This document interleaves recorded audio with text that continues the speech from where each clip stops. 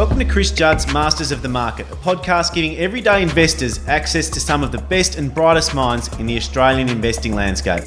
Today's episode is brought to you by Think Markets, the trading platform where you could trade Forex, shares, CFDs, indices, and commodities.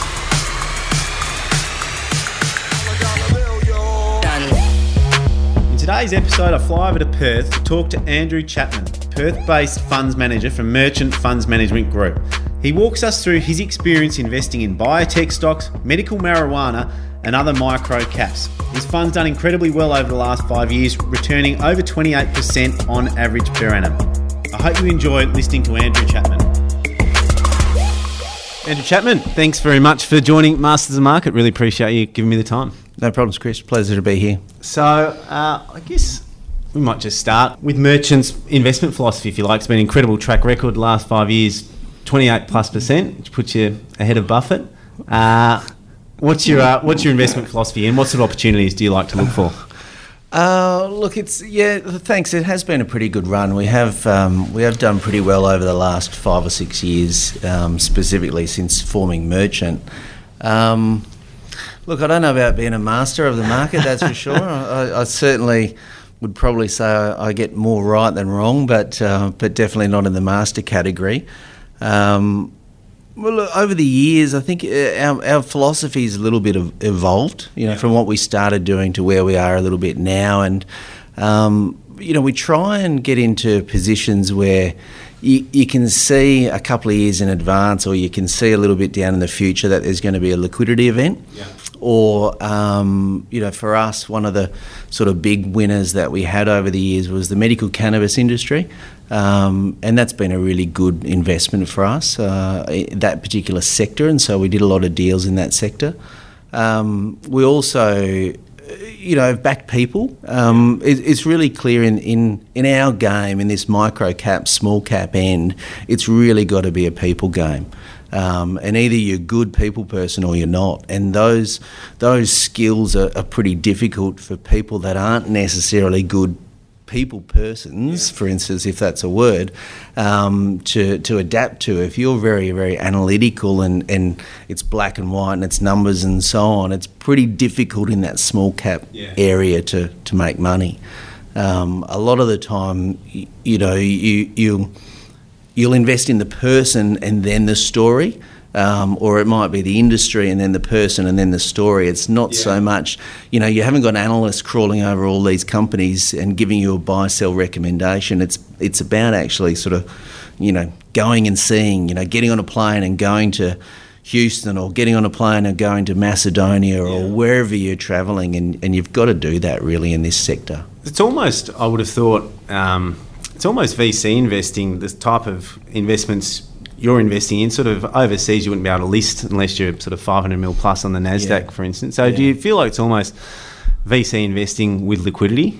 Yeah, look, it is, There's a lot of elements to it of VC or private equity investing as well. And, we do a bit of private equity stuff because we do carry, in the Merchant Opportunities Fund specifically, we do carry unlisted investments in there that either we bring to market via a reverse takeover of a shell company, or we bring it via just a clean skin straight IPO. Yeah. So, but it is, you just have to have patience, and you have to have that patient capital. But on the other side of the coin, you have to be aware that, when there's an old expression, when the ducks are quacking, you got to feed it. You know? And that's really true in what we do as well. You have to sell, you have to, you have a finite amount of capital that you have to make money on, and if you can't exit investments, it's pretty difficult to make money. And so if you've had a good run on a stock, even let's say you still feel it's 20% below its intrinsic value, for instance, but all of a sudden there's a liquidity event and you can sell a large holding, are you in the practice of just at least selling some of that, even if you think there's more on the table, because you can put that capital use elsewhere? Look, absolutely, Chris. I'm the first one to admit, I'm not an expert at any of this. I'm a 28.9% a year, 5 years suggests otherwise. But I'm a jack of all trades, master of none. And I think, for us it's been, look, to answer your question, you do have to sell. And I take an approach more of that I just sell piecemeal. over time. And so because you just know 100%, I've been in this industry long enough, and I'm never going to get it right. I'm never going to call the bottom, and I'm never going to call the top.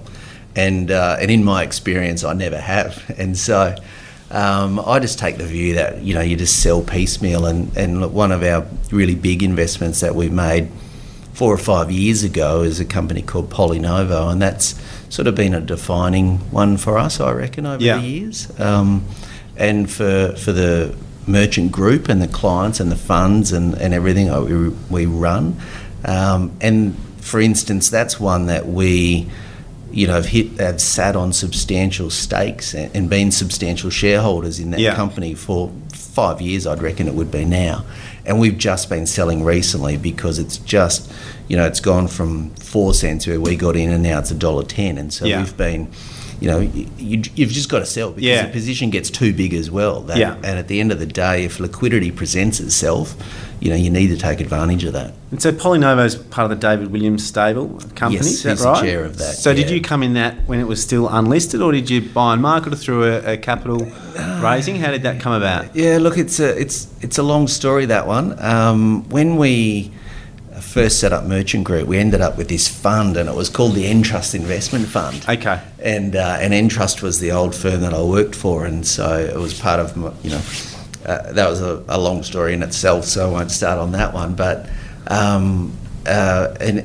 you'll appreciate this from your background. When I first started in PolyNovo, it was actually called Calzada. Yeah. And before it was Calzada, it was called Metabolic.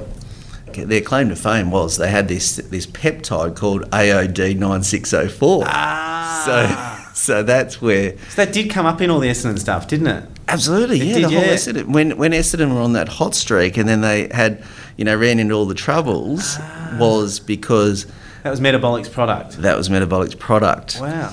And so so it was called Calzada at that point in time, and it had a pile of cash. It had 2 CEOs that were relatively dysfunctional. Yeah. And that was about it. And it had a board that was, and a gentleman that I used to work with by the name of David Franklin was the chairman at the time. Yeah.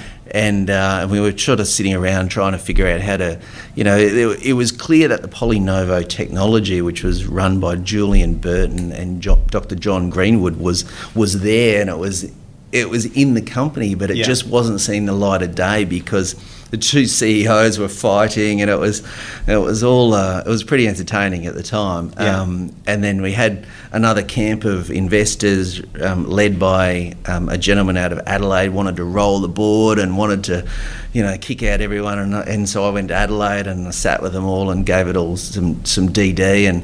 And then over time, formed my opinion of what was there and what was an investment worth making. And also I really like the human element to it, to be honest with you. It's that, and I've become really good friends with Julian Burton. So talk us through PolyNovo's product. Yeah, so the main product is what they call the BTM, which is essentially a skin scaffold. Yeah. And so what it is that when a company, or when someone suffers 3rd-degree burns, what used to happen traditionally is a 3rd-degree burn, it's a wet wound, right? And so a company called Integra makes a product that is expensive, it's basically like a big A4 sheet of paper, and that would go on the wound, and sometimes it would fall off, or sometimes it would slip on the floor, and then you've got to throw it out, and these things cost thousands of dollars for an A4 sheet of paper.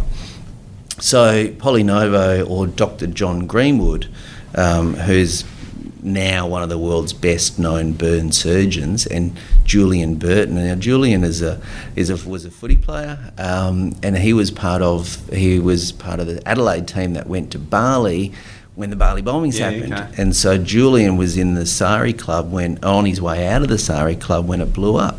And so Julian ended up with burns all over his back and bum and everywhere, and then Julian and John was the first doctor on the scene when all the patients were transferred from Bali down to Darwin. Yeah. And so John was the doctor that was looking after burns for Adelaide and the Northern Territory. Yeah. And so John and Julian became good mates, and they developed this product together over a period of time. So it had this real, human element to it. And Julian and I, as I said, become great mates. And I went to his wedding not long ago, and he's coming to mine and so on. And he started the Julian Burton Burns Foundation. And we run a little sort of charitable fund here, and so we gave them some money and helped them out, and so it was a really nice story.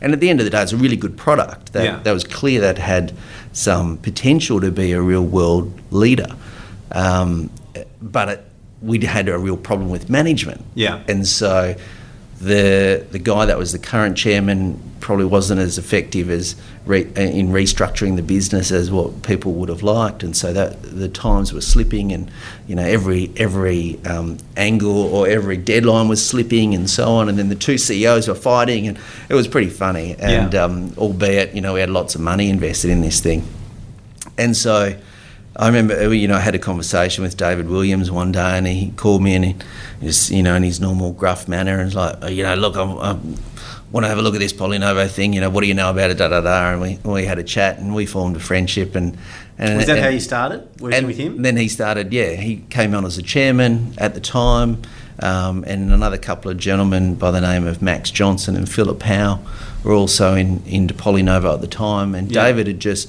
freed up a bit of time. At the time, he was finishing at Tassel Group, which is the salmon, and he was finishing up his sort of executive duties there, and looking for another gig to get involved in. And so he got involved in PolyNovo, and that was about 5 years ago. And David's a bit of a personality in his own right, and he's pretty forceful, and he quickly knew what needed to be done, and So you didn't have a background in any medical products, David?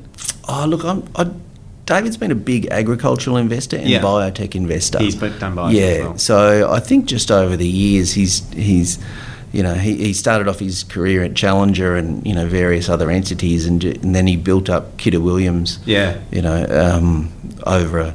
David. I've never met him, but it's a relief when he gets involved in companies you're invested in, because he takes such an active role and has a happy habit of making money. Look, he's an enigma. Yeah, and he's very entertaining. Yeah, and again, him and I have formed quite a good friendship over the years, and so we do a lot of deals now together. And so, ranging from a classic example, we were talking before about private equity. So ranging from a private equity company that he's involved on, which is called Mobile Tyre Shop. Yeah. And we're big shareholders in that. And so that's just one that we've been in for a couple of years. And, they may or may not do a float or an IPO at some stage down the track, or it might be trade sale. We just don't know. Yeah.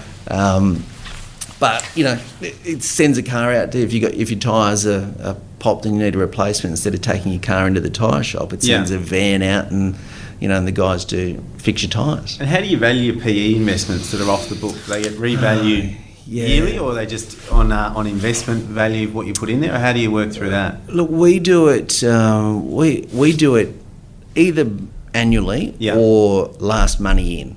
Okay. So if you've gone in and then there's been another capital raise or something like that it's independent, if we've participated in it, it's a different story. Gotcha. But if it's an independent capital raise, like for instance, Mobile Tyre Shop right now is doing a rights issue for existing shareholders. Yeah. So we put money in at $1, it's at $1.15. Yeah. So we'll change the value from $1 to $1.15. Yeah. And so that's how we value it. You can run into. It's a difficult one, because a lot of the time when you've got investments that haven't done very well, you've got to, from an audit point of view and from a fund point of view, to make sure that your net tangible assets is as accurate as possible at all time. And so sometimes you have to write them down, but then from a compliance and an audit perspective, it's really difficult to justify why you're doing it. Yeah. And so a lot of the time we write down stuff that for whatever reason, but maybe that financial year we write it down, and then if there's we prefer to write stuff down rather than keep it artificially high if that's the case. Yeah. So, we always write everything down to, the low levels if we have to. But you've got to be able to justify it, And I reckon there's it's a unique type of company that you guys invest in compared to other funds on the eastern states. Do you want to explain to the listeners, when you invest in a company that's got an EV of $5 million, for instance, which on first look appears incredibly risky, almost no matter what the company's doing. Yeah. But generally, an EV can't go much below $1.5 million. Yep. Generally. Yep. So you're really only risking that $3.5 million. Is that sort of the way you look at some of those deals where they seem on the surface to just be incredibly risky for a fund to be investing in? Yeah. Look, we look at it from a, if we're doing investments in those sort of companies, and look, we've just done one today actually, and it's a small, miner. And I don't generally do a hell of a lot in the resources space because, quite frankly, I just don't understand it that well. Yeah. And I prefer to, to look at things where I think there's more of a human element to it, and I kind of like that sort of stuff. And but for instance, we've gone into a company today that it has an EV of must be only a couple of $1 million. Above cash. Yeah. And so it's quite binary in a sense, a little bit. You are taking on a risk, and this is why all those traditional methods of investing don't put our eggs in one basket.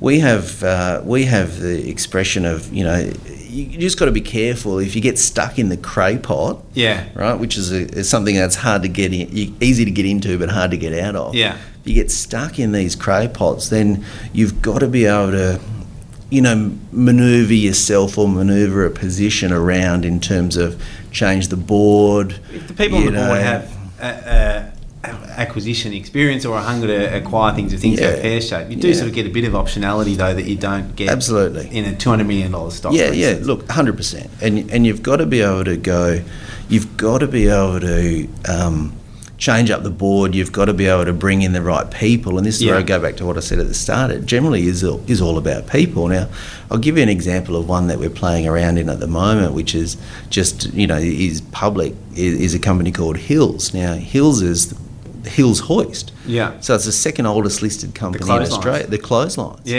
And this is a classic example of the board, in a sense, have just sat there and just tried to do what they think is the right thing to do and not really realise that the company now at a $35 million market cap is a lot different to what it was when it had a $500 million market cap. But the board haven't changed. They're still paying themselves big salaries. There's 6 people on the board. The way that the company should be run now is as a micro cap, where they should be running on a smell of an oily rag. And these guys aren't, and they're still, each director's getting paid $100,000. The chairwoman's getting paid $160,000, and there's just big numbers. And you hate to sort of, they've got to move with the times, and they've really struggled to do that. And so we're now just gone substantial in that particular company, and there'll be a bit of media and a bit of press around that shortly, and with the view that we're trying to reset it and change things up. Now, sometimes you need to bully people, it just doesn't necessarily... Does that sit comfortably with you, that activist shareholder role? Look, it's pretty entertaining. I don't...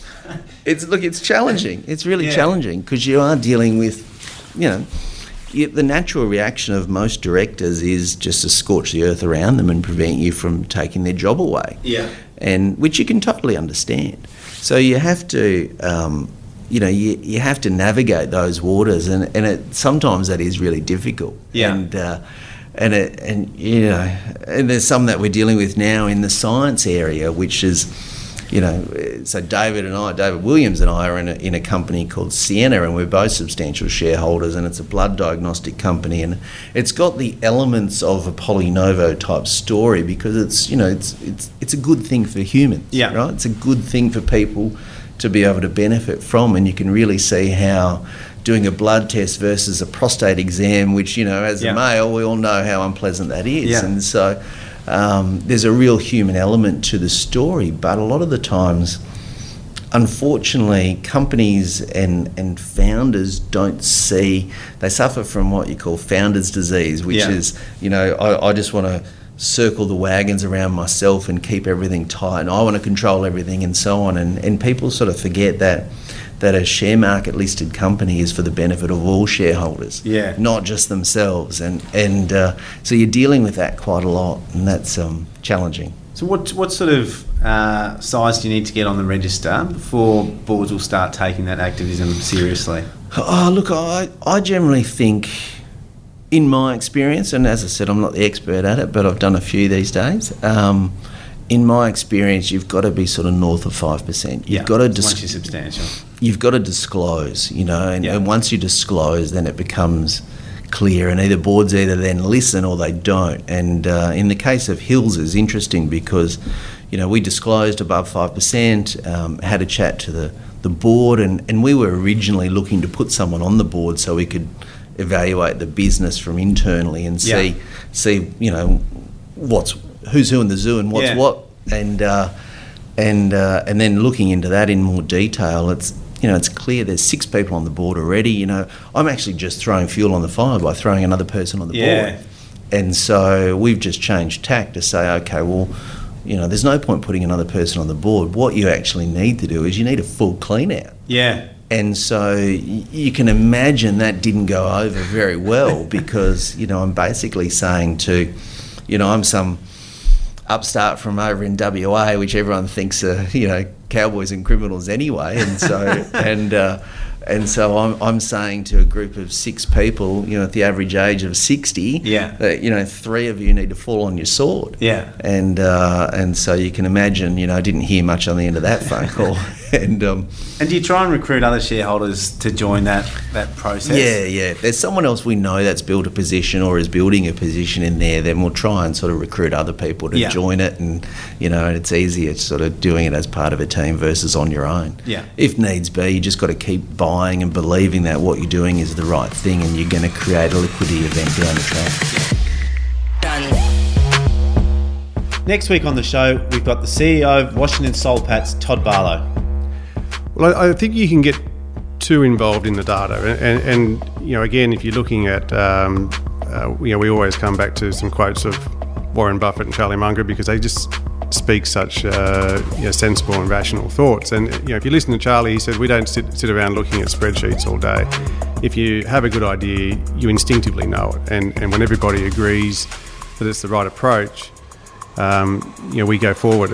And so you can get bogged down in the spreadsheets, you can get bogged down in the data, and you can certainly get bogged down in the day-to-day noise around what's going on in the short term. Don't forget to subscribe to us on iTunes and leave a comment or wherever else you get your podcasts from. One of the high-profile deals you're involved in was OnePage, which has been in the news. Do you want to walk the listeners through the journey of maybe OnePage before you got involved? What transpired and what it's morphed into since then? Yeah, look, it was. I was an investor. The fund was an investor, a substantial investor actually, in the Shell company before it became OnePage. Yeah, okay. And it was called ITT. And for what did you invest in? What was the price you got in at that? Oh, mate, it was about 1 cent or something like that. It was. It's not one of my best deals, that's for sure. But 1 cent. OnePage got up to $1.80, didn't it? Yeah, no, $5.60. $5.60 from one without doing a consolidation. Sure. I think it did a console. To be honest, I can't remember. It's a question without notice. But so go on. So you're in the Shell, and then that morphed into OnePage. Yeah, and so what I'm saying, where it was not one of my best ones, is that I sold out at about 20 cents, thinking I'd killed it, thinking I'd made a fortune, and then it was that bad that we even forgot to exercise some options, and so it was just one. It was a real. And then just sat there and watched it go to $5.60. God. And so when I say, I don't get them all right, I certainly... Well, 20 bag is still pretty good. We made money. Particularly greedy bloke that's not happy with the 20 bag. We made money, but we just left millions of dollars on the table. Yeah. Absolutely millions. And then, so I just watched it and... on no revenue, but this is for the listeners out there that aren't familiar with the story, it's gone to $5.60 on basically zero revenue, hasn't it? Yeah, totally. Yeah. No, it was all, a lot of it was, look, it's funny, Forbes magazine wrote a really good article on it once it finished, as the death of it. Yeah. And so and they wrote a very good article on it. And look, the Yolanda from the Fin Review, she followed it really closely, and she wrote some really good pieces on it as well. So it was in the news and whatnot. And I can remember going to, and I bought the first lot of stock at $1, thinking, Jesus, come down from $5. It's $1. All right, they got a big cash balance. Yeah. It's probably going to turn here. There's something, and so I got that totally wrong. And then it just kept dropping, and I sort of couldn't figure out why. And then I made a few calls and did a bit of, a bit more digging in terms of, okay, well, these are the announcements, and this is what's been said. You ring the companies and try and get hold of the HR person and say, well, are you using the one-page technology, and how does it look, and how does it work, and everything like that. And the shares just kept dropping. So obviously someone was selling, and we just and so as the shares kept dropping, I just kept buying more, because I kept just looking at the cash balance and the cash burn. Yeah. Fortunately for OnePage, what was attractive about OnePage was, whilst it was getting hyped right up, they did a capital raising of $50 million at $4.50 a share. Yeah. And a big fund put in basically all of that money. Yeah. And then when I started sort of sniffing around, it was around $1, obviously, and then it just kept dropping and dropping and dropping. Yeah. And the shares were dropping quicker than they were spending the cash. Yeah, so okay. what actually happened was the actual shares went the value of the company went under the cash balance. Yeah, okay. And so as that was happening, I just kept buying and buying and buying. Yeah. And then I got to 5%, and I went over. I got on a plane. And I went over to San Francisco. Yeah. Literally flew in, overnight. That morning, had a meeting with Joanna Riley, who's the founder of OnePage. Yeah. And a gentleman, John Fennelly, who was the chairman at that stage, and Joanna was the founder and CEO. And it was really clear. And we had a good sort of meeting for about 2 hours. Yeah. And it was really clear that she was really, really passionate about what the company did and the prospects of it and everything like that, but sort of didn't have the detail under control. And there was no sort of evidence that the system that OnePage developed, which was the one-page resume, was actually working. Yeah. And the database that they'd inherited or bought or whatnot was pretty dirty in a sense that it was apparently 500 million names. And I can remember asking her, I said, how does it get updated? Because, I know on my LinkedIn profile I might update something maybe once a year or twice a year, but a lot of people it's 4, 5, 6, 7, 10 times. Yeah. And so on average, maybe 4 times a year. So you've got 500 million people on a database updating 4 times a year. Yeah. That's a lot of, lines on an Excel spreadsheet. Yeah. I don't even think Excel goes that far. Yeah. And she goes, oh, no, it's all automatic. And then so we did a bit more digging and found out it was a manual process. Yeah. And then it was, and so then the quality of what they were selling essentially just wasn't there. And so companies like Starbucks and all the big high-profile ones that they announced were basically saying, we will use you if it works. Yeah, okay. And we will pay you X if it works. Yeah. But there's no minimum contract and there's no minimum spend. Yeah.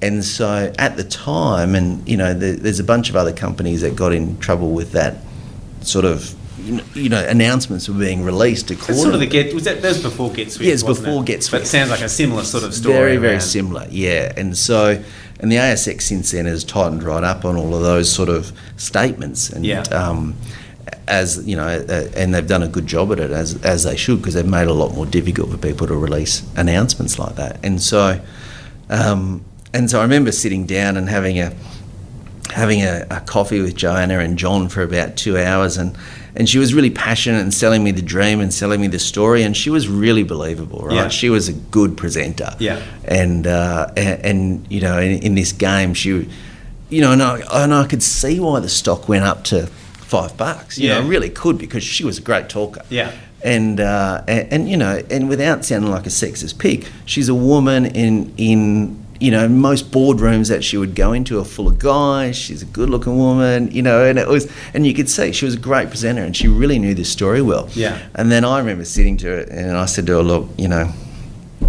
this is, this is what I think needs to happen, and this is what I think, this is what my agenda is."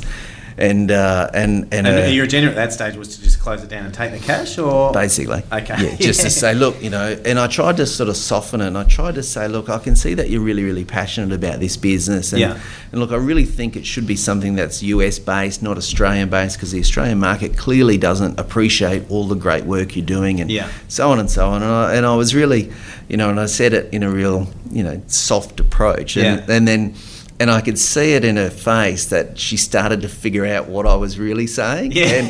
And as she started to figure it out, her neck was going red. And then the eyes just fixed on me. Yeah. And she just goes, "Right, I think I've heard enough. I'll see you later." And got up and left. And I'd flown from Perth to Sydney to San Francisco, sitting there for about 2 hours with her. Very clear it was all of a sudden going to be hostile. Yeah. And then so I came back and then just kept accumulating stock. And we were buying shares at a discount to cash. And so, we ended up with an average cost of about 21, 22 cents a share. Yeah. And with how much cash left in there? Mate, it had, I think at the time it had about 28 mil in the bank. Yeah. And it was a big shell. Yeah. And the board at that time, and I managed to sort of convince the other board members. I got put onto the board. Yeah. And then I managed to convince the other board members, who's a gentleman by the name of Todd McGrowther out of KTM in Sydney. And at that stage, there was a couple of other people, and they all generally resigned over a period of time. And Todd and I, it seems to be a common theme, right? Todd and I have become great mates out of it. And we're friends to this day, and we're involved in other deals together, and so then we just went about the process of shutting the business down, and we ended up selling it to Joanna. We went to a vote, and that was pretty funny because we were over in Sydney, and it was the AGM, and we were voting on basically our direction, which was shut it down and we'll figure something else out. Yeah. Because you couldn't put in an ASX announcement or anything like that what you were thinking about doing, because we didn't know. We were just going, okay, we need to stop the bloodletting of $1.3 million a month. Yeah. And then we'll figure something else out. And you're asking shareholders and people to basically just go, trust you don't have to recomply to do that. You can just stop it. Yeah, you can just stop it. Without saying what industry you're going into. Yeah. Then when you pick an industry, then you've got to go off the boards and suspend. Correct. And create a prospectus and start again. Yep, and start again. Yeah. And so it was, and so we were saying, look, you just got to trust us at our ability to do, to not only save the money and preserve some value for the shareholders, but do a good deal and turn around and make people money. Yeah. And we're 2 years down the track still, and we haven't relisted yet as anything. So you haven't vended anything in that as yet? We've got we're now gone into the medical cannabis space, which is a space dear to my heart, and so but without degree, we're at the shareholder meeting, and Joanna, to her credit, she'd come over. The proxy results are basically a foregone conclusion. It was 90% our swing and 10 to her sort of scenario. And to her credit, she got up in front of 100 people in a room and did a pitch about how good the business is, and it was, and at the time, Todd and I were sitting there, and she's pitching her heart out, doing a great job because she was a brilliant speaker. But the votes had already been cast, and I don't think she sort of realised that the votes had already been cast. So we ended up, and then after that we put it into suspension and shut down the US business, and it really sort of culminated in a few weeks after that. She obviously believed the one-page direction and wanted to continue on that, but needed some money. Yeah. And so a few weeks after that, she sort of rang and said, "Hi, how you going? Are you interested in buying my shares?" And so we did an off-market trade, and we bought out all of Joanna's shares at that stage. Yeah. As well. So So, and then she's gone and done a one-page version 2 called Sensia, I think it is, in Silicon Valley. So she's still battling out there. So, you know, And got so to give now her some that's a credit. public-private business in effect? Yes. That's a public. Is that easy to list on the ASX if you choose to, or not really? Oh, look, no, you know, because of the Get Swift thing and all of that sort of stuff, the ASX really cracked down, and we went through a period where we were trying to relist on the ASX. Look, go back one step. We looked at so many deals, and what I think in hindsight, to be really honest with you, it's too big a shell. Yeah. You know, it was really difficult to find something because if companies are, in order to get leverage from the shell, right, with 27 million in the bank, good shareholder register, nice and tight, all the ingredients are there for a really good listing, but, you know, in being sort of critical of ourselves and myself at the time, it's too big for us. Yeah. You know, like by the time it doubles, it's a real business at some level. Mate, absolutely. $55 million You know, business. That's not a...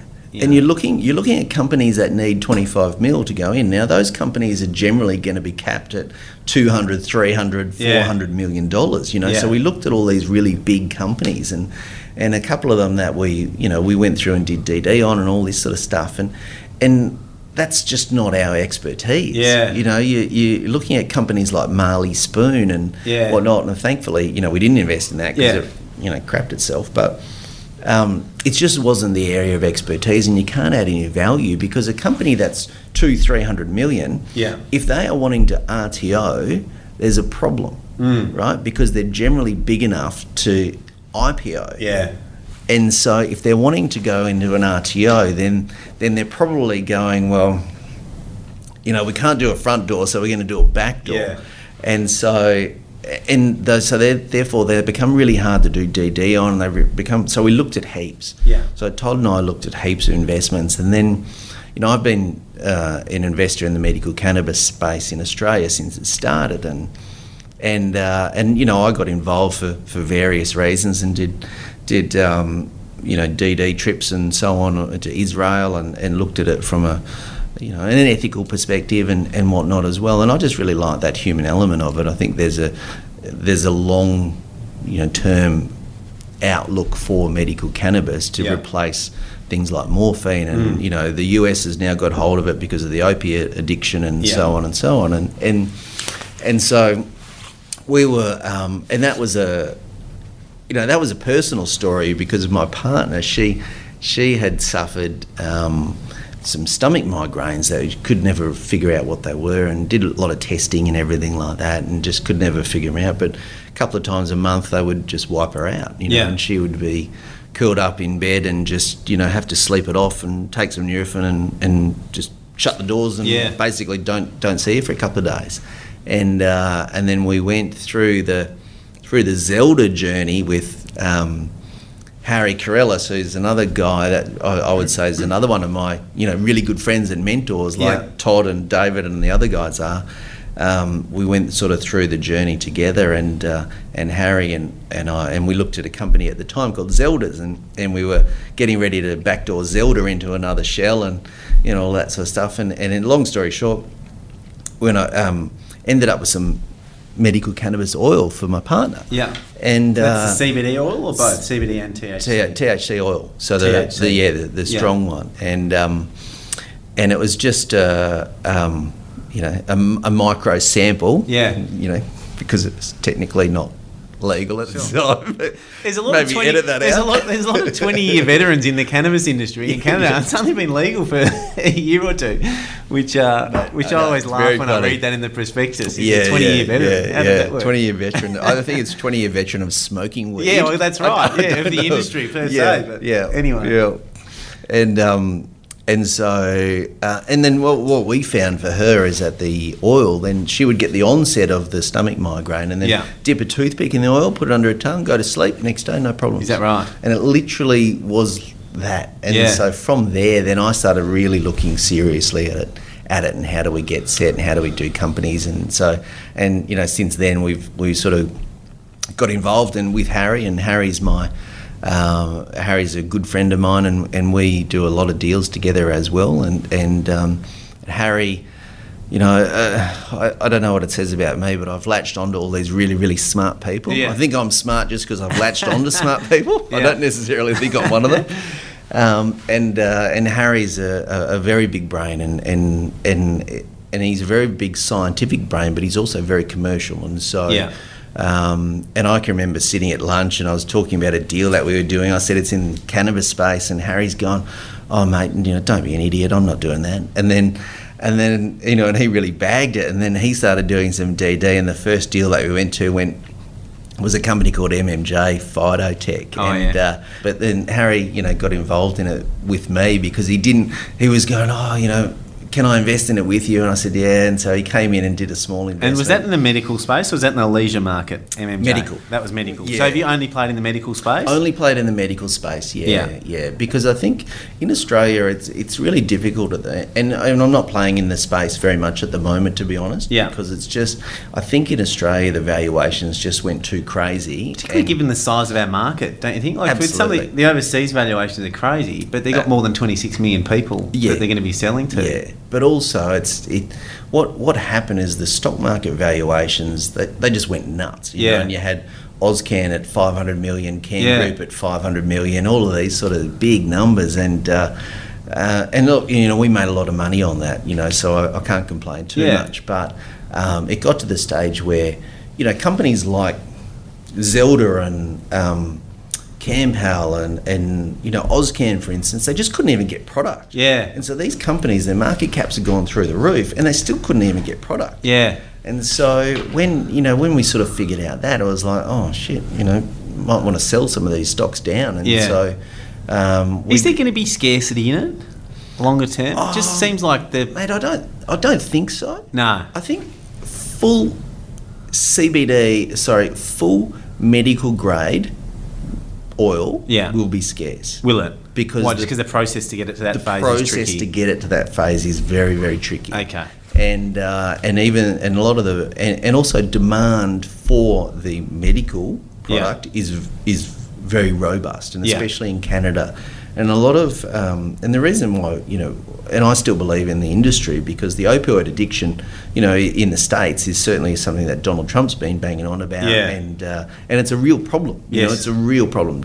Mortality rates are going up, and it's a real problem. And so medical cannabis is a logical replacement for that. Now you keep in mind that opioid is actually morphine, and morphine's a poppy. You know, so it's sort of morphed from that one, and I think there's, but we've looked at, for instance, in our one-page transaction, which we've converted now into a company called Eurocan.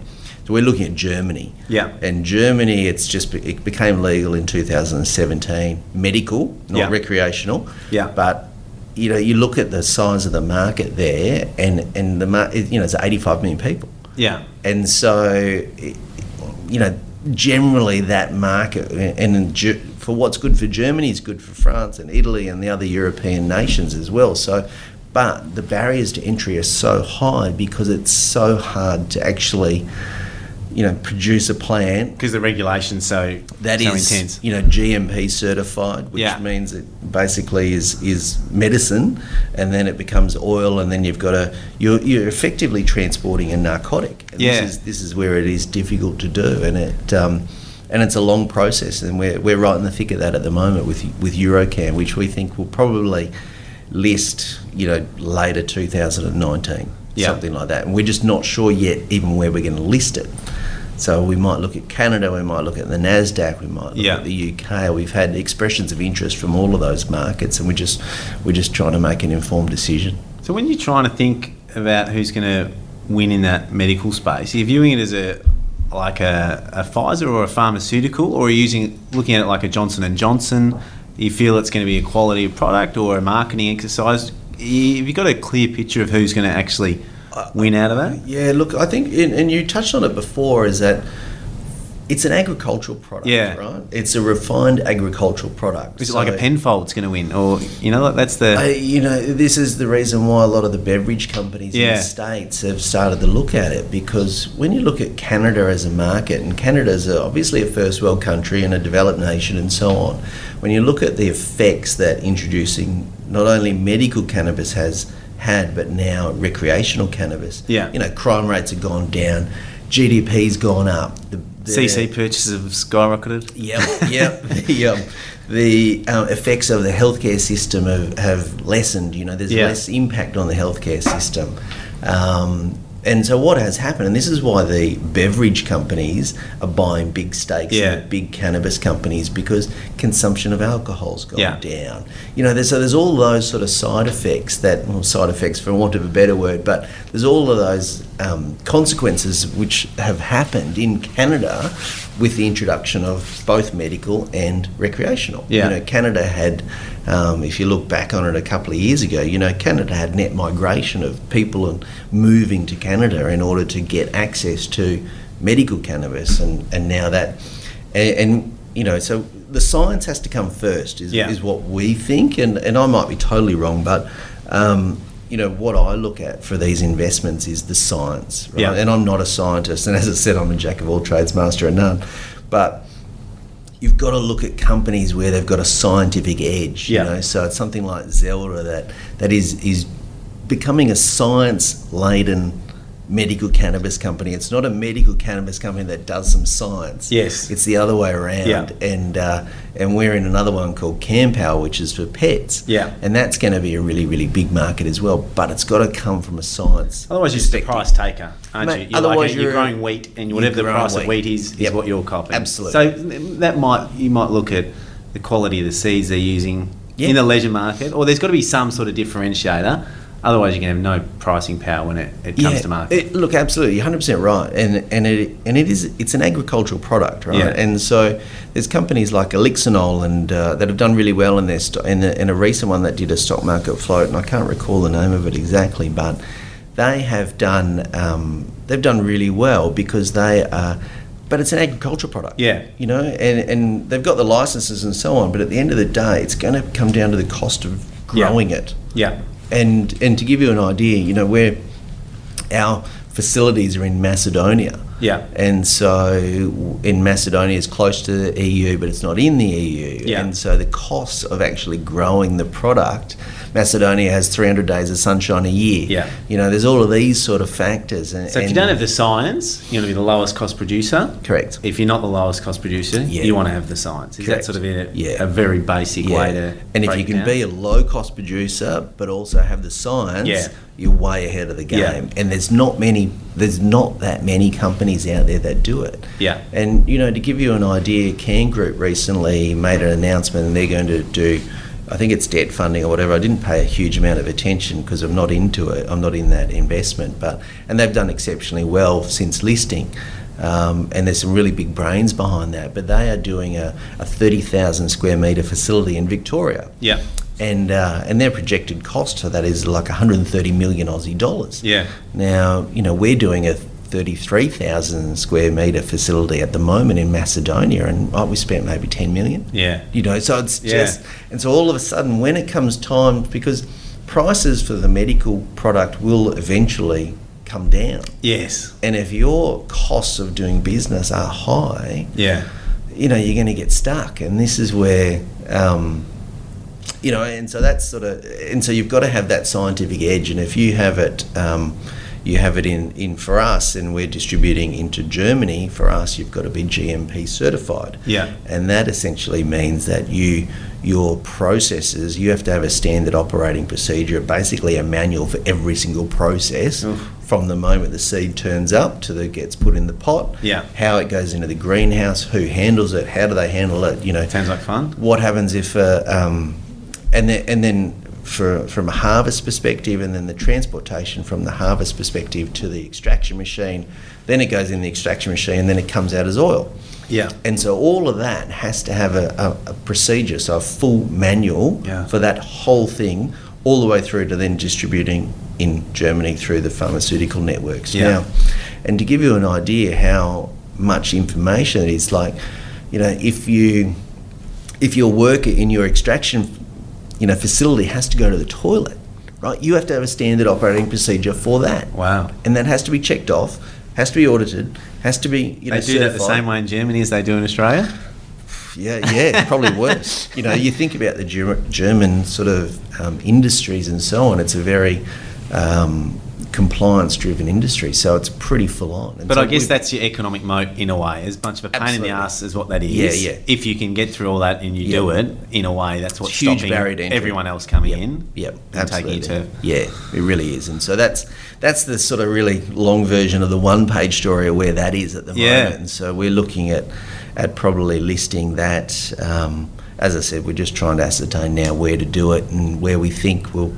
You know, the Canadian market obviously is still pretty hot, and we're little bit worried that there's a bit of a bubble there. But, you know, on the other side of the coin, we think you certainly get a bigger valuation there. Yeah. And we're in a unique story in a sense that we're a low-cost producer and we've got access into Germany. Yeah. And so there's not many of those stories around. So, you know, watch this space, and it could be a book in it, I reckon, at the end of the day, because it's been a pretty entertaining journey. Yeah. So just rounding off, I like to ask the guests 3 questions about what the world will look like in the year 2030 when my eldest son will be 18. Yeah. Will he ever drive his own car, or will cars be autonomous by 2030?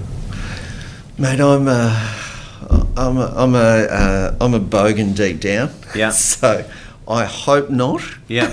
I love my bogan car and boat. What's your bogan car you're driving? I have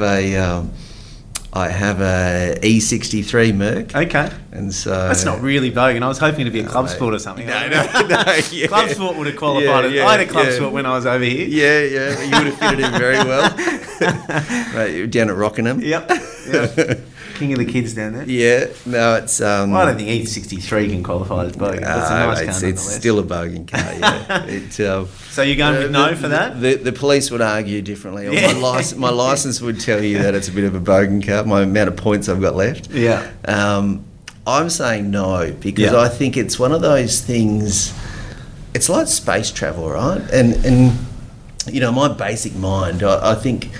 Space travel or getting in a plane and going into space and then coming back down into London or something like that, like SpaceX and all those companies are talking about. It's a quantum leap. Yeah. You know, there's got to be a step before that, I think, and it'll be. I don't know when it's going to happen or whatnot, but I think electric cars is certainly something that is coming, and it's coming thick and fast, and that's the way of the future. There's always going to be cars. In my opinion, cars, and this is probably differs from country to country, right? Yeah. Cars for Australians are emotive. Yeah. In a sense that, you know, we're all grown up and with Ford and Holden and watch Mount Panorama and all that. They're a status symbol, aren't they? And even if you're not into cars, they're still emotive. You know, my partner likes her car, and she likes it, and she likes driving it and stuff like that. So there's always that, and I think when you've got that competing with a driverless society, I think those things are going to take a long time to mesh. Yeah. You know, my dream car, if I could afford it and find one, would be something like a Mustang, a 69 Mustang Fastback. And, you know, I'm always going to want that. And I'm always going to want to... So how am I going to drive that? Yeah. You know, later on in life, in 2030, when I can maybe finally afford it and find one. How am I going to drive it? Where am I going to drive it? And if the roads are just full of electric cars all going the one way, it's not going to work. Yeah. And so I think, you know, there's got to be a step in between that. And that step will be something like... You know, the tram network's changing in a sense, being more like buses on a rail. Maybe autonomous zones. Maybe the CBD might be an autonomous zone where you park on the periphery and you get autonomous vehicles motoring around. Something like that. Yeah. You know, there's got to be. There's got to be a step between. Particularly in Australia, a country as big as Australia, like just having. I mean, I can't even get Wi-Fi at my house. Yeah. You know, let alone have a whole network connected for... Yeah. It could be something like, trucks going across the Nullarbor or something. They could be remote control. Yeah. Like a lot of the mining companies these days are all doing the remote control, whether that be they trucks or trains. Yeah. And look, that's fascinating. And a lot of that technology will flow down into, streets and day-to-day users, in areas that people use. And I think that's probably maybe the next step before it goes fully autonomous cars. So I don't know. I hope not is my short answer. That's good. Yeah. And so in the year 2030, will the US dollar still be the reserve currency of the world? Oh, look, that's way beyond my pay grade, Best mate, guess. to be honest. Best well. Someone interviewed me for and they said, do you do Bitcoin investing? And I said, to be honest, I don't even know what it is. Yeah. And I said, I don't really invest in anything I don't understand. Hence my, why I don't do a hell of a lot of resource stuff. Yeah. Because I'm just not. I was never very good at geology at school, and I don't know. Yeah. I don't know. Cool. I think there's too many forces at play, and there's too many agendas at play, and it could such be a multifaceted issue. Cash is obviously dying. Yeah. I think, and so that's going to be a real issue. I think there's, blockchain certainly looks like something that is Bitcoin. I just don't know.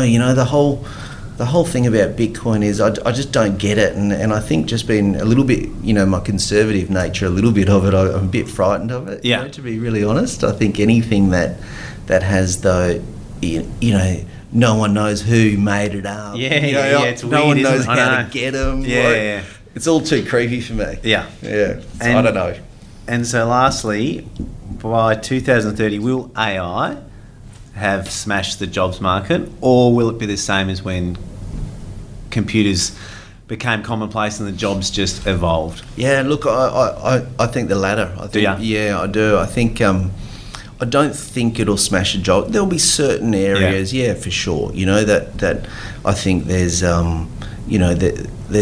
to be honest, I've been trying to research a bit lately, trying to find a company to invest in that does robotic surgery. Oh yeah. Right, because I reckon that's got to be the way of the future. Yeah. And you've probably been under the knife more than me, but if you're having a normal procedure where you go in and you go into you have a MRI scan or something like that, scans your body and your appendix is, a basic bit of surgery like your appendix getting removed, a robot comes in and does it, and I think that will use AI and I think that the end result from a human perspective will be really beneficial because it'll be less invasive, the cut will be more surgical, there'll be Robot won't have a hangover ever, or robot won't have a bad day, and it'll end up being where your recovery time will be quicker and all those sort of things. And I think so AI will certainly enable a lot of those jobs which could potentially be removed. But mate, I'm old enough now that I can remember back in the days where people go, the internet and computers will mean you're not going to print anymore. Yeah, that's true. Mate, I reckon we use more paper now than we ever have. Yeah. And I'm old enough to remember the Y2K bug and all that sort of stuff, and I just I think it's the latter. I think it'll assist human behaviour and human nature, and it'll make massive improvements that we probably can't even quantify or even think about at this point in time. Yeah. But I don't see it replacing humans in positions. There's always going to be a need for people.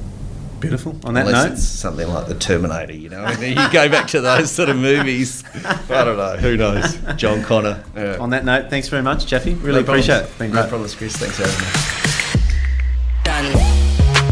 I was really lucky to spend that much time with Andrew Chapman and felt like I learnt a lot. His ability to make complex things sound simple is one of his major skill sets. Some of the other learnings I took away with it, it's all about the people, particularly when you're investing in micro-cap businesses. Plus, his point around when the ducks are quacking, make sure you feed them, is a reminder to all investors in small-cap stocks to make sure you sell when there's some liquidity available. Next week on the show, I'm joined by Todd Barlow, the CEO of Washington Soul Patts. Once again, I'd like to thank the support given to us for this podcast by Think Markets. If you want more information, head to thinkmarkets.com or download their Think Trader app if you're looking to trade in currencies, commodities, indices, stocks or CFDs. If you enjoyed the episode, please subscribe to us on iTunes and leave a review.